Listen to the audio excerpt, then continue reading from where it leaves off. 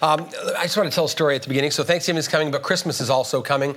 And when I graduated high school, my mom moved to Colorado Springs with my brother and sister. I don't know if you know my brother Seth. He was here. He and his wife Emily and their little girl Ruth are here at Grace Fullerton. They come first service. So I can tell the story more fully now because he's not looking me in the eye. But there's a big age gap. I'm 12 years older than Seth and 10 years older than my sister. So in my college years, they all relocated to Colorado Springs, and I went to school out here. So every Christmas, I would fly out and spend Christmas with them. And one of our traditions, I'm not sure exactly when it started, but would be someone would get a jigsaw puzzle as a gift for Christmas every year, usually a really, really complicated one. And then for the rest of the break while I was out there, the dining room table was just jigsaw puzzle. And it was just what we did, sipping coffee with the snow outside in Colorado.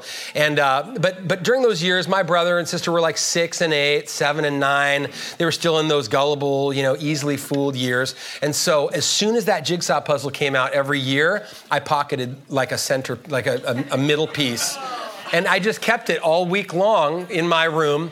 And usually when it got to the point where I could tell, oh, this puzzle's going down today, I'd go up to the room and I'd bring this and I'd have it in my pocket. And if you work on a puzzle with more than one person, there's that part where it's like, oh, it's all falling into place and the hole's getting smaller and smaller. And I would just wait, and my brother is all in as a kid, man. He's looking down and not looking around. And it would get to that last spot where there's one piece left, and he'd go like this and look all around, and I would just be standing there with the piece like this. And 2 or 3 years in a row, I think I got him. Finally, he's like, I'm not going to fall for that. So he'd grab one at the beginning every time, too. But he'd be standing here with the very last piece, and it would just kill him and my sister that I would finish the last little piece. So we have been preaching through the Gospel of Mark for a year and 3 or 4 months, and I've done it again. I've actually grabbed the last piece that makes the whole picture come together right here. This is the burial and the resurrection of Jesus. This is the exclamation point on Mark's gospel.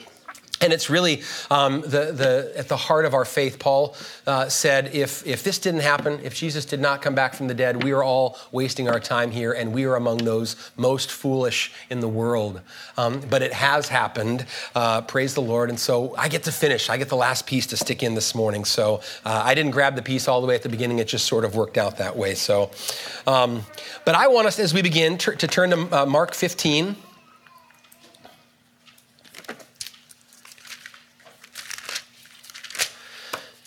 Verse 42, and we'll read from there through Mark 16:8 in just a bit. That's where we're going to end Mark's gospel. I'm not going to go into it now, but at the beginning of our reading service a couple months back, we talked about there are some remaining verses in the Gospel of Mark. There's brackets around them probably in your version of the Bible because most likely from 9 through the end of the chapter, we're not in Mark's original gospel. The earliest and best manuscripts don't have those. They end at verse 8. And anyway, that could be, we actually had a sermon about that, but that I won't revisit this morning. So in case you're wondering, why are we stopping right here? Our belief is that this is right here where Mark's gospel ends for us. And it is a little bit different of an ending compared to Matthew and John Matthew and Luke and John. But in some ways, it's a very appropriate ending for a gospel, as I think we'll see. But I want to connect the dots to this hymn we just sang. My hope is built on nothing less than Jesus' blood and righteousness. If you've grown up in the church, you might have sung that song 500 times, 200, depending on what kind of church. Maybe you grew up in a church with no hymns and you never sang that song. But I grew up singing that song over and over and over. I've probably sung it 1,000 times in my life. And there is something so good about singing the same hymns over and over and over. One of the reasons is that the song might not change, but our lives do. And our lives are different every time we sing them. So we sing a hymn in particular like this, and we sing about in every high and stormy gale, when life feels like that, or when life feels like an overwhelming flood, or when life feels like everything around my soul is giving way, things that I was counting on, God is taking away. Every time we sing this hymn, maybe it's a whole new, you're in a storm that you weren't in last time, or something feels like an overwhelming flood that wasn't the last time you sang it, or things have fallen away. The Lord has stripped some things away since the last time you sung it, or maybe not. Maybe You've been singing this hymn, and for years, you feel like you've been in the same high and stormy gale, and it just hasn't stopped. And this song, every time we sing it, forces us to re-ask ourselves the question, what is my ultimate hope resting on? This week. What is my ultimate hope anchored in this week? Hope is like an anchor, an anchor's mooring. Hope is the thing that our anchor is sunk into to help us stay steadfast when stuff around us is shifting, like all around my soul giving way. The anchor, the hope is like the mooring of the anchor.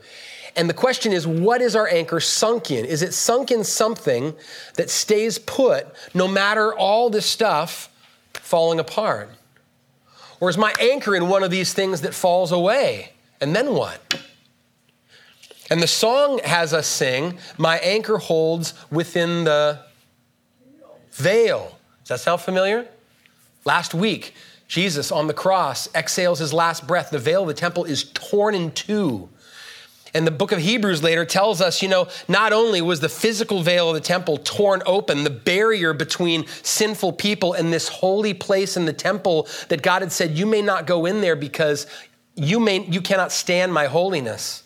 But Hebrews tells us there was a reality, a greater reality than just that curtain that was torn in two, and it was actually into the presence of God. Hebrews 6:19-20 says, we have this as a sure and steadfast anchor of the soul, a hope that enters into the inner place behind the curtain where Jesus has gone as a forerunner on our behalf.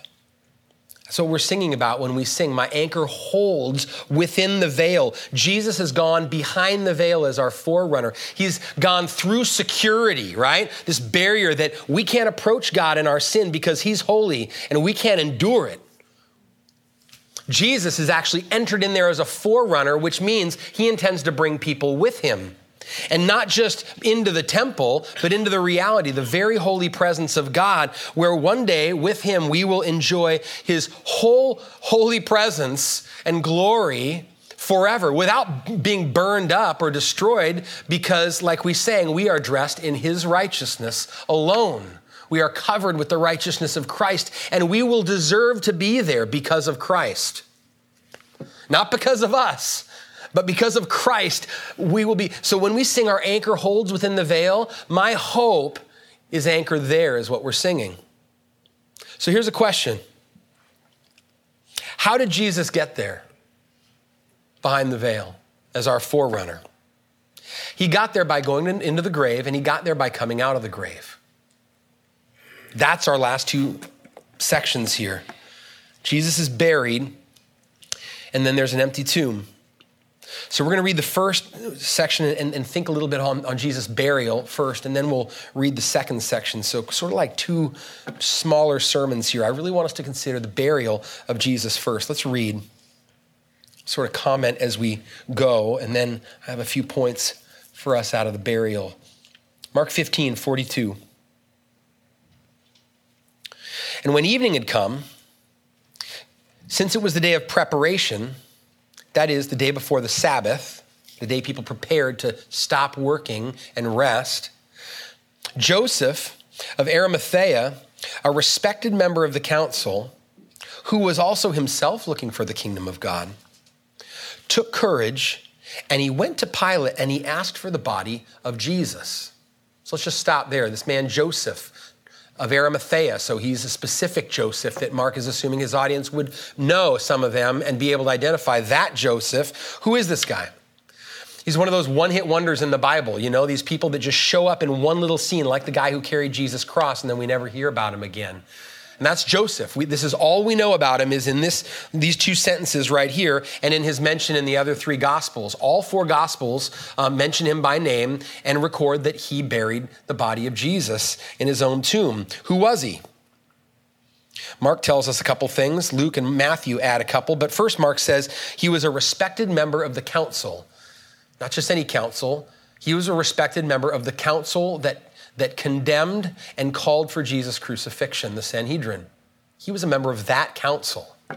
the guy who buried Jesus, was part of the group that arrested and ran Jesus through this mock trial and stirred up crowds to yell, "Crucify him, give us Barabbas."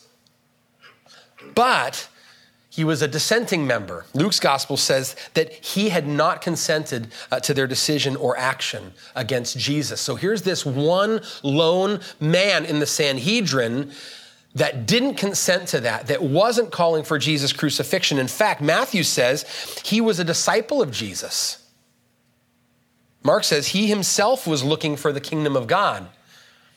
So what that means, probably, if you think all the way back to the beginning of Mark, is as Jesus went around preaching, his message boiled down to, the kingdom of God is here at hand. Repent and believe in the good news. Believe in the gospel. So if this man had been one who himself was looking for the kingdom of God, and Matthew calls him a disciple of Jesus, he must have at some point repented and believed in the good news Jesus was preaching about the kingdom. So he was a disciple. John MacArthur, preaching pastor, he calls Joseph an unexpected testimony of faith in Christ by a member of the Sanhedrin, an unexpected testimony. That phrase struck me. I think there's a lot of people that we would think of as being the last person you would expect would repent and embrace Christ as Savior and Lord. Maybe people are on your mind right now. You think that is the last? I could never imagine that person. How about a guy who was on the Sanhedrin, who's conspiring to kill Jesus? This guy trusts Christ and actually is the only one still there asking for his body to bury him afterward. It should stand as a reminder to us that faith in Christ can spring up in whom and wherever God wishes. People we think will never, God saves. We should pray that way, not just pray for those that seem most likely. So let me just help God give a little nudge in prayer, but pray for those we would last expect. Here's this man you might last expect, and he's a disciple, and here he is. And what does he do? It says he takes courage. He literally dared ask Pilate for the body of Jesus. Took courage because he's a respected member of the council, and they've just crucified Jesus. He's a condemned criminal. All of his disciples have fled for fear that they were going to get lynched as well. And here he is. He's going to go publicly identify himself with that crucified criminal Jesus and ask for his body and go bury it. So yeah, he dared. He took courage, and he goes to Pilate and he asks for Jesus' body, which also reminds us all the disciples are still gone. Right? When it says that they all scattered, even after Jesus is dead, it's not like Peter slinks out of the shadows and takes care of the body. The disciples don't. Just one man steps forward and asks for Jesus' body. And if he had not, Jesus' body probably just would have been discarded into a common grave like other criminals who died a crucifixion death. But Joseph steps forward, takes courage, and in love and honor of the body of this rabbi that he had come to believe in and follow and trust, he asks for his body. Verse 44. So Pilate, when he's asked, was surprised to hear that he should have already died. Sometimes crucifixions took days, 2 or 3 days. People hung and suffocated little by little and hung on and finally died. So in a few hours, it's natural. Pilate said, he's already dead? So let's keep reading. Summoning the centurion, who was a witness, he asked him whether he was already dead. So far we have 2 witnesses, Joseph, centurion, asked whether he was already dead. And when he learned from the centurion he was dead, he granted the corpse to Jesus. So here's Joseph again, this respected leader among the Jews. It's about ready to be the Sabbath. Rather than keep himself ceremonially clean for the Sabbath, he goes and he takes the corpse of Jesus, the dead body, defiling himself, to go and care for it and lay it in a tomb. It's a picture of love, right, and honor. Verse 46, and Joseph bought a linen shroud, so he personally pays for some of the materials to bury Jesus, and he takes him down, wraps him in the linen shroud, and laid him in a tomb that had been cut out of the rock, and he rolled a stone against the entrance of the tomb. Mary Magdalene and Mary, the mother of Joseph, saw where he was laid. So these women who had been following Jesus throughout his Galilee ministry and who had actually been watching as he died on the cross at a distance, now they actually follow to the tomb where he's buried, and they witness the process. And the author of life is buried, and they roll the stone and seal the tomb. End of scene. So here's a question. Why do we need an account of Jesus' burial in the Gospels? Mark's made it clear that why Jesus died. He died to give his life as a ransom for many, and he's given up his last breath, and the veil was torn. Why not just move to the resurrection? Why not just he died for our sins, and now he rose to new life? But all four Gospels actually go into detail and tell us about the process of Jesus being laid in a tomb and the stone being rolled. Paul later says, I want you to know things that are of first importance, he says, 1 Corinthians 15. I delivered things to you of first importance, that Christ died for our sins in accordance with the scriptures, that he was buried, and that he was raised on the third day. So Paul includes that. He says burial is part of the things that are of first importance. The Apostles' Creed has Jesus being buried in it. It doesn't just say we believe that he suffered under Pontius Pilate, was crucified and raised. He was crucified, dead, and buried. Fred Sanders, who's a member at Grace and teaches at Biola, said to me one time, it's sort of like it's saying he was crucified, dead, and really dead, right? It's like it's emphasizing, okay, I get it, he's dead. Jesus' burial is significant for a number of reasons. I want us to consider 5. So if you're taking notes, my first big point has 5 parts to it. Significance of Jesus' burial. Number 1, it testifies that he really died. Eyewitnesses describing the burial of Jesus' corpse in a tomb and closing the door testifies that he really did die.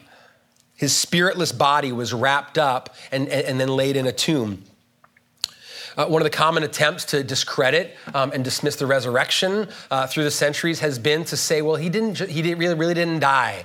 He was just mostly dead, like the Princess Bride would say, right? He had swooned, or he had been so unconscious that he had been mistaken for dead and wrongly. But Mark is not leaving room for this. He keeps using the dead word over and over. Twice in verse 44, Pilate was surprised to hear he'd already died.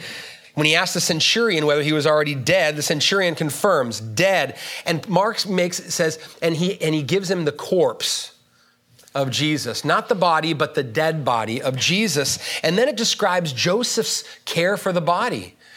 Joseph, no doubt with help, personally buried Jesus. So it says that Joseph took him from the cross and brought him to the tomb and wrapped him in a shroud and laid him in place. This must have taken at least a few hours, closely, personally handling the body of Jesus.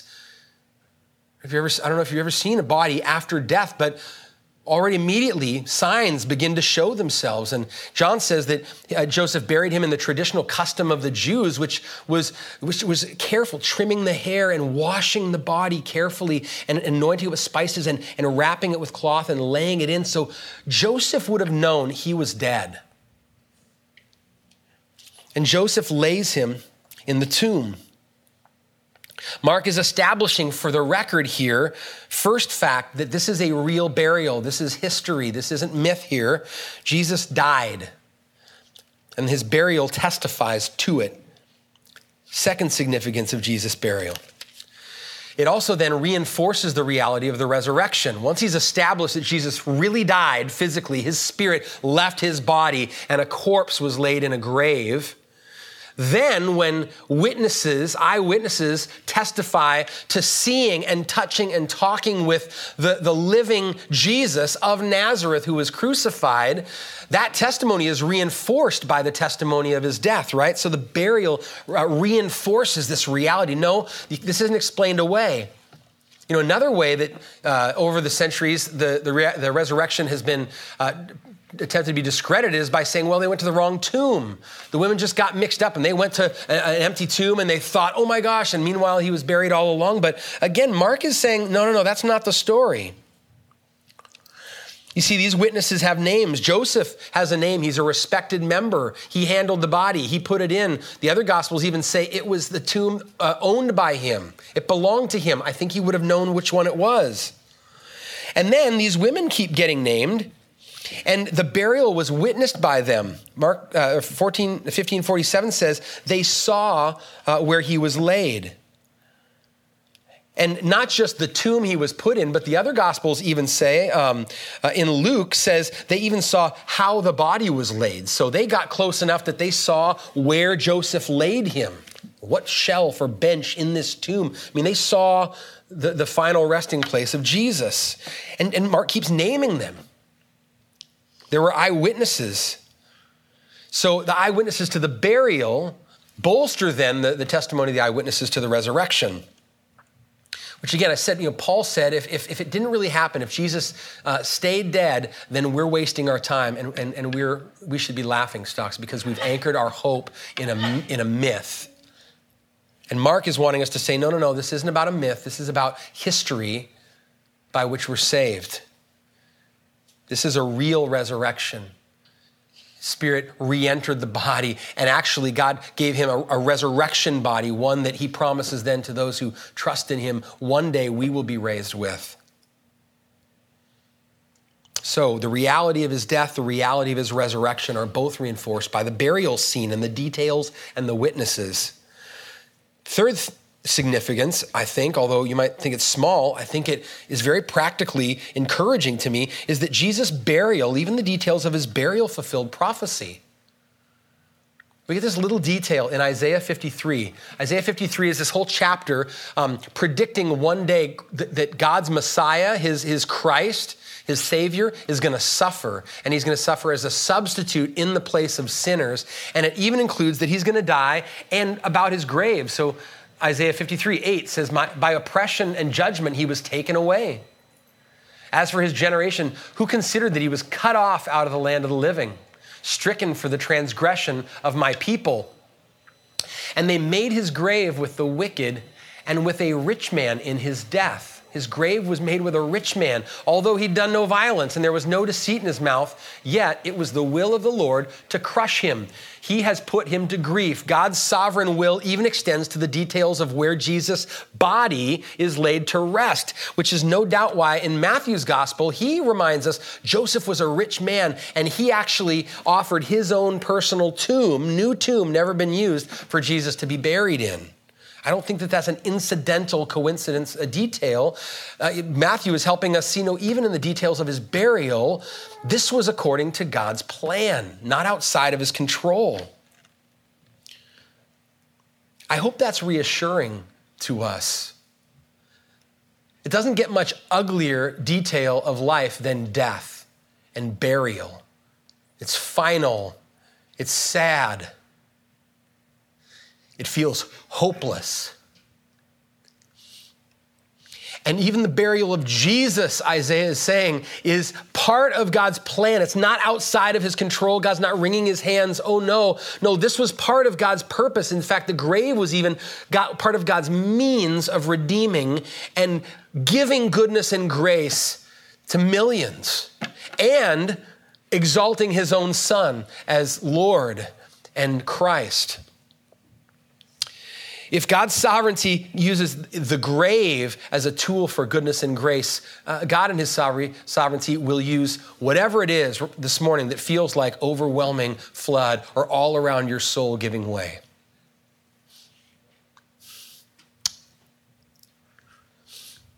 So a reminder of the burial and God's sovereignty over that is this reminder to us that he is sovereign over our suffering and our sadness and our despair. We can trust him even to the grave. Fourth, his burial underscores the completeness of his atonement. It underscores, it underlines, highlights, puts an exclamation point at the end of the finishedness and the permanency of Jesus' atoning work. I want to revisit something that Scott, who was preaching last week, a point that he pointed out but didn't have time to deal with it. I want us to think about it again. Christ on the cross in Mark, as he recounts it, has a remarkable little similarity to the way Mark begins his gospel, the very first scene where Jesus is baptized. Turn back to Mark 1. I don't think this is coincidence. I think Mark, as he's telling the story of Jesus' life and ministry and death and resurrection, is doing it this on purpose. He bookends it with the baptism of Jesus and then the way Jesus dies here. See if you can see here the parallel. So at the baptism in those days, verse 9, Jesus came from Nazareth of Galilee and was baptized by John in the Jordan.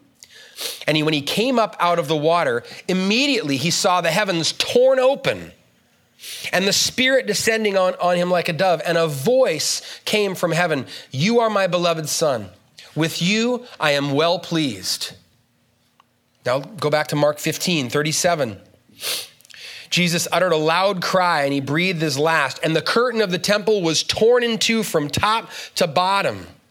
And when the centurion who stood facing him saw that in this way he breathed his last, he said, "Truly, this man was the Son of God." Two things that happen in both scenes. One, he uses this word, Mark, only twice in these two scenes, torn open. In both, the barrier between heaven and earth is torn open. The skies are torn open, and God speaks at his baptism. And here the veil from top to bottom is torn supernaturally as Jesus exhales his last breath and dies and gives up his spirit. And in both cases, there's also a declaration that he is the Son of God. In the first place, the Father says, "This is my beloved Son, with whom I am well pleased." At the cross, the centurion says, "Truly, that was the Son of God." I think it could be argued that the veil being torn from top to bottom is God saying, "With him I am well pleased." That's what the veil being torn means, right? This is unnecessary anymore. Access to a holy God has been secured through Christ. He has paid in full what will atone for our sins. That's the irony of the cross. At the moment that Jesus is hanging and looking forsaken and despised by God, God couldn't be happier and more well-pleased with his Son than he is at that moment. Think about that. He's hanging on the cross willingly, laying down his life to uphold God's holy standard and declare sin must be paid for by death. God is just to require it, but he's also displaying the grace of God because this is God dying on the cross. And he's showing that God is willing to put forth his own Son as the sacrifice.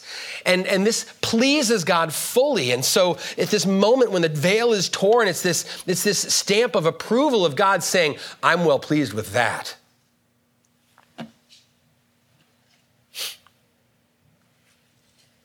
In Acts 13, Paul was preaching these events, the death of Jesus, and he comes to the point where Jesus has died in his sermon, and he says this. He says, "And when they'd carried out all that was written of him, they took him down from the tree and they laid him in a tomb." Nothing more to be done. They laid him in the tomb. Why? Because he'd finished all of his atoning work. It was complete. The burial is the underline and the reinforcement, the underscoring that it is finished. Just think about it. Joseph is hurrying before the sun goes down, before the Sabbath day of rest begins to get all this done so that he can rest. And Jesus sort of hurries up to die, right? I mean, they're surprised that he dies so quickly. And Jesus is laying at rest in a tomb on the Sabbath, finished from his work. Wow. Jesus' body being laid to rest is a reminder that the penalty of your sin is canceled. It's been laid to rest. As surely as his body it was laid to rest in a tomb, the record of debt that stood against you and all its legal demands has been canceled. And the burial is a picture of that, a reminder of that. It's also a reminder that the power of sin over you has been broken. That's number 5. Jesus' burial is something we join him in by faith. Jesus' burial is something we join him in. You don't have to turn. Let me just put it on the screen. Romans 6. This came just before what Jesse had us reading during worship. But Paul, again, says this is why the burial is so important for us to remember and not rush over. He says, "What shall we say then? Are we to continue in sin that grace might abound? By no means. How can we who died to sin still live in it? Do you not know that all of us who've been baptized into Christ Jesus were baptized into his death? We were buried, therefore, with him by baptism into death. We were buried, not just Jesus, with him by baptism into death, in order that just as Christ was raised from the dead by the glory of the Father, we too might walk in newness of life. For if we've been united with him in a death like his, which we have, we shall certainly be united with him in a resurrection like his. We know our old self was crucified with him in order that the body of sin might be brought to nothing. What is the visual picture of our old self being crucified and our body of sin being brought to nothing? The grave. So that we would no longer be enslaved to sin. For one who's died has been set free from sin. This is the miracle of new birth. This is the miracle of regeneration, being born again, as Jesus put it with Nicodemus. Something dramatic and spiritually transformational in the heart happens when one turns in repentance and faith to Christ as Savior. And Paul says what happens at that point is an old self dies and is buried with Christ. And a new self is raised to walk in newness of life, which is why Matt Maher, that song we sang, Christ has risen from the dead, or Matt Maher, I think he says, that's not a song he wrote for us to all sing one day when the great resurrection happens. Christ is risen from the dead. Come awake, come and rise up from the grave. We could sing it on that day. That would be a great song to sing. But we can actually sing that this morning because of this reality that when we trusted in Christ, some part of us, in us died and in us was raised to walk in newness of life. So I think that having this visual image of Jesus in the tomb can also be a powerful reminder and an encouragement to us to not just resign ourselves to sin and just acquiesce as if, we're still just enslaved and bound and there's just no hope of ever overcoming or walking in righteousness or resisting temptation, as if still woe is me, just as much as before I trusted Christ. That's not how Paul argues here. He says, how can we who died to sin still live in it? He wants us to remember the grave. Remember the tomb where Jesus' body laid? Your old self is laying in that tomb. You died to sin. How can you still walk in it? You've been raised to walk in newness of life. God sent the Spirit of his Son to dwell in you as a help. Call to him for help. Don't act dead. You're not as dead as you act, is what Paul's saying.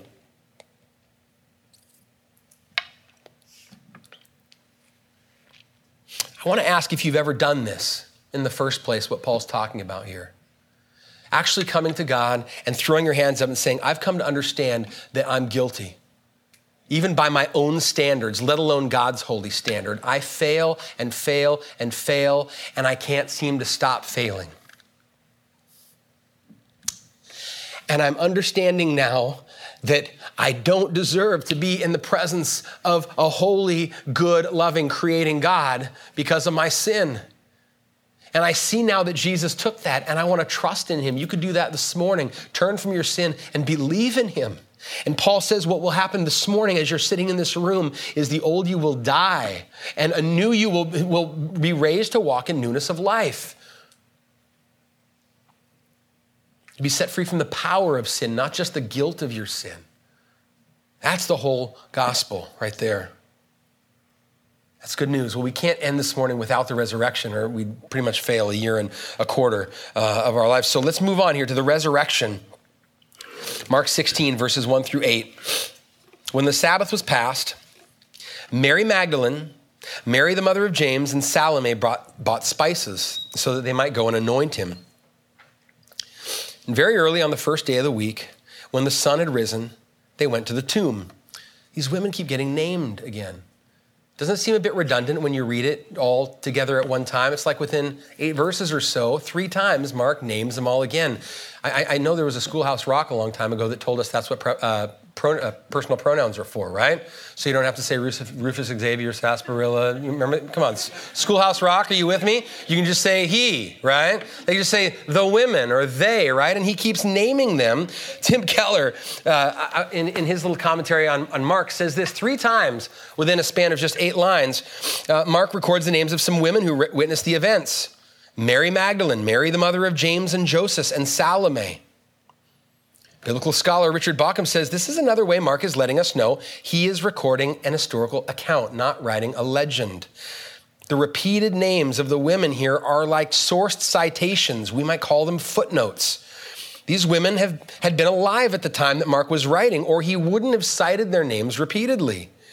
By including names, Mark was saying to anyone who read this document, if you want to check out the truth of my story, go talk to those 3 women. They are alive and they can corroborate everything that I've said. So these 3 women by name, they come to the tomb and they come expecting a corpse, not a resurrection. Verse 3, they were saying to one another, who will roll the stone away from the entrance of the tomb for us? So there's at least 3 women here, maybe more. If you read Luke's account, there might be some others that don't get named, but at least 3. And their opinion is all 3 of us together can't handle this stone. That's how big it is, right? So we're going to need some help. What are we going to do, right? So verse 4, they get there and looking up, they saw the stone had been rolled back. It was very large. So again, Mark is wanting us to understand it was a big rock, right? And it's just rolled aside. Verse 5, entering the tomb, they saw a young man sitting on the right side, dressed in a white robe, and they were alarmed. They were alarmed. That can be a positive word for Mark, or that can be a negative sort of fearful emotion. That word is pretty elastic. Sometimes it's awe and wonder and amazement, and sometimes it's fear and trembling and oh no. And I think that's it, because the angel, verse 6 says, do not be alarmed. Don't be alarmed. This isn't bad news. Someone hasn't taken the body away. This is good news I'm here with, not bad. He says, you seek Jesus of Nazareth, who was crucified. He's risen. He's not here. See the place where they laid him? Remember, Mark said they'd seen the place where he had been laid, and now the angel comes back and says, come look again for yourself. See the place where yesterday he was, or 2 days ago? There, he's not there. Verse 7. Go tell his disciples and Peter that he's going before you to Galilee. There you'll see him, just as he told you. Just as he told you. I love that. Jesus had told them, actually, before they all deserted and denied and fled, that when you scatter, I will then, after I rise, go ahead of you to Galilee, and you will see me there. He had told them that, but Jesus wants the angel to remind them that. Verse 8, and the women went out and they fled from the tomb, for trembling and astonishment had seized them, and they said nothing to anyone, for they were afraid. I don't think that they disobeyed the angel. The angel said, go tell the disciples and Peter. I don't think Mark means when they said nothing to anyone that they didn't actually go do that, because the other gospels actually tell us that they did. I think what's happening here, this word astonishment, isn't one of Mark's favorite words for amazement. It's a unique one. Out of the 7 times in the New Testament, 5 of those times it actually translates a trance. In other words, it's a state of mind that is sort of half conscious and sort of tunes out external stimuli. Maybe you've had moments in your life where you were so, it's like dumbstruck, right? Something hits you and you're just not all there. Your mind's spinning. Have you ever maybe been driving the car and your mind is spinning on something and all of a sudden you're home and you can't remember even what route you took to drive home? You just how did I get here? I'm so thankful I didn't run a red light. Maybe I did and I don't even know. But the women, I think, they are so stunned by the resurrection that they just drop their spices and just flee. Probably to the disciples, not talking to anyone, not saying, you know what just happened? Maybe not even talking to themselves. They're just, what's just taken place? 2 things I want to highlight here in this scene. And it has to do with the message Jesus leaves behind at the tomb. Jesus isn't there. It's an interesting thing. It's headed the resurrection, but we actually don't even see Jesus in this section called the resurrection. It's really the empty tomb, but he's left a message, and it's short. 2 things he essentially says for the women to go tell the disciples. Number 1, he's alive. Number 2, he wants them back. That's the note. After saying, don't be alarmed, first of all, he says, I want you to tell the disciples he's alive. He's not here. Come see for yourself. They're shocked that Jesus isn't there and that he's risen, but they shouldn't have been. Jesus has at least 3 times in Mark said, and I will rise again on the 3rd day. Probably means he was saying it even more frequently than that, but Mark really wanted us to know Jesus was telling them in advance. But even still, It just shows how inconceivable to the human mind real resurrection is, right? Even having been told that, it doesn't sink in, right? They're still shocked. And the angel says, no, I want you to go tell the disciples he's risen. He's not here. No one returns from the grave. No one beats the grave, but Jesus did. He wants the disciples to know. And his burial underscores the completeness of his death. His resurrection, I think, underscores the completeness of his conquering of death. The resurrection is this proof and guarantee that Jesus has found a way to beat death, for humans to beat death. He's done it, and he's going to bring others with him. He blew the doors off of the grave in such a way that he can usher other people back out of the grave with him. One of my favorite singers, I've mentioned him before, Andrew Peterson here. If you don't know Andrew Peterson, you should get some of his albums and listen. He's a wonderful gospel songwriting guy from Nashville. And one of my favorite songs is one of his oldest songs. It's called Lay Me Down. And the chorus was on my mind all week with this passage. The chorus says, when you lay me down to die, I'll miss my boys, I'll miss my girls. Lay me down and let me say goodbye to this world. You can lay me anywhere, but just remember this. When you lay me down to die, you lay me down to live. When you lay me down to die, you lay me down to live. We talk about God and his sovereignty using the ugliest things even to do glorious things. He's made the grave, the ugliness and the finality of the grave, actually the door to life. Such that Paul could say, I'm hard pressed between remaining alive and having more ministry to live as Christ, or to die because that's gain. And Paul says that is far better. He's risen. It means we can anchor our hope to that promise. And we are called to live in the confidence of that promise. What can man do to me? We can do a lot. He can blow up hundreds of people in Paris, Beirut. But he can't cut me off from that because Christ has opened the way and my anchor is secure in him. So that's the first message of the resurrection. And the second is so beautiful, I think, and tender, and it's right at the heart of the gospel. And it's this, is he says, tell my disciples that I want them back. Think about this. He told them before, the shepherd's going to be struck, all the sheep are going to scatter. And when I am raised, I will go before you to Galilee, and you will see me. He told them that before. You can imagine, though, couldn't you, Peter, in his shame, wondering, not so sure he wants to see me. I'm not so sure. I'm not so sure I want to see him. I know he said it. He tells the angel, tell the women, tell the disciples, and Peter, I'll meet you in Galilee. And not only will I see you, but you'll see me there. You'll see the resurrected me there. You'll see the gracious, forgiving, restoring, loving me there. You'll see my smile there. Peter, we're going to have lunch there together.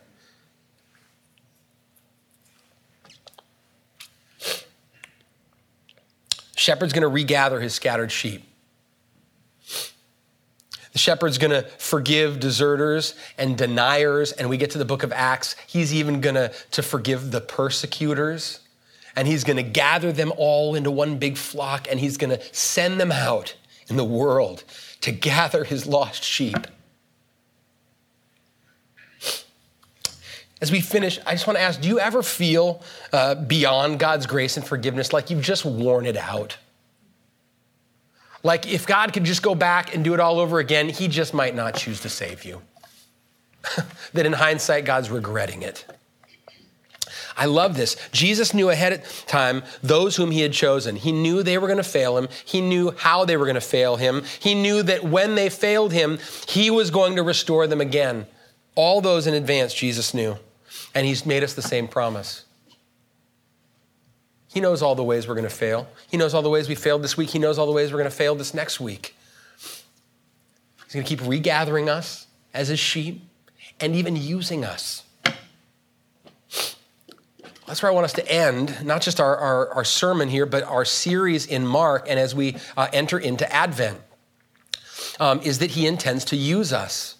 For a year and a half almost, we have been encountering Jesus week after week in the Gospels, and we've now again come to the same point of being reminded we serve a resurrected Savior.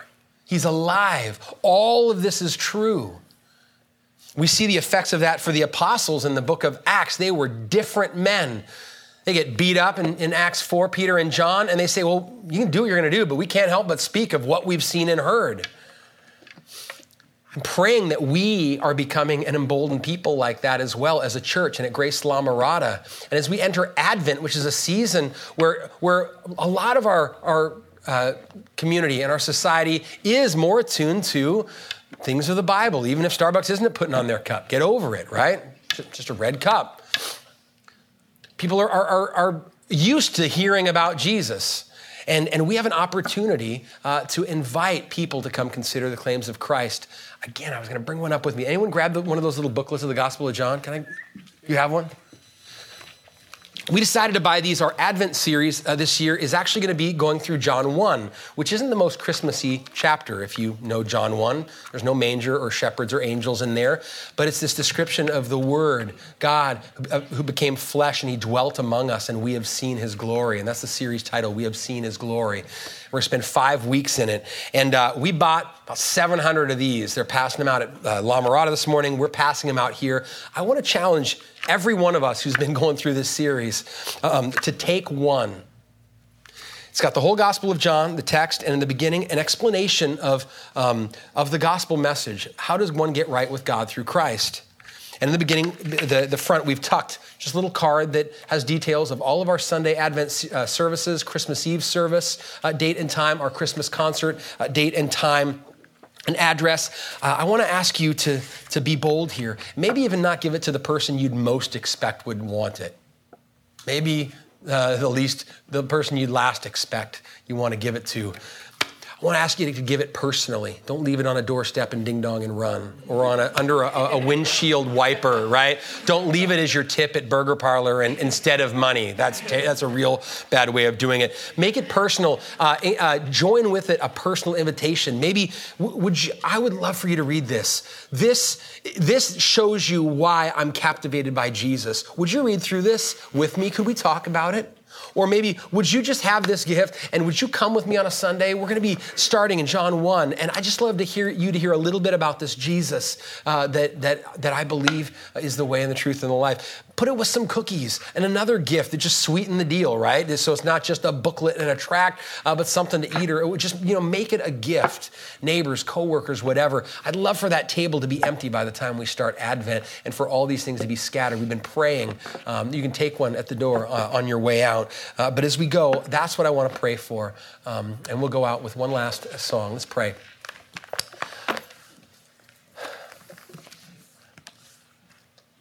Father, we thank you that you are both holy and just and also merciful, gracious, slow to anger, and abounding in steadfast love. We thank you that we see it so clearly in Jesus, in particular at the cross. And we thank you that sin has been paid for and death has been conquered and Jesus is alive. And we have a hope that even the grave will not be the end of our story, but eternity in glory can be through Jesus. God, I pray that any, even here this morning, that isn't so sure about that would not just leave and brush that thought aside, but would consider it even more. And Lord, I pray that you'd open eyes to understand and see, like Joseph did, that Jesus is the very one he said he was. God, I pray for Grace La Mirada and Fullerton. I pray for the other churches in our city as well, as going into Advent, they herald this good news. Lord, I pray, though, for our 2 congregations, for each of us. I pray against the enemy that would, even today, want to discourage us with 6 reasons why we shouldn't give one of these to that person right there. And I pray you'd give us a boldness and a sense of expectancy. And Lord, I pray that even in January, we might see people baptized in this room because this December they met the crucified, risen Christ and trusted him. Would you do that, Lord? We pray this in Jesus' name. Amen.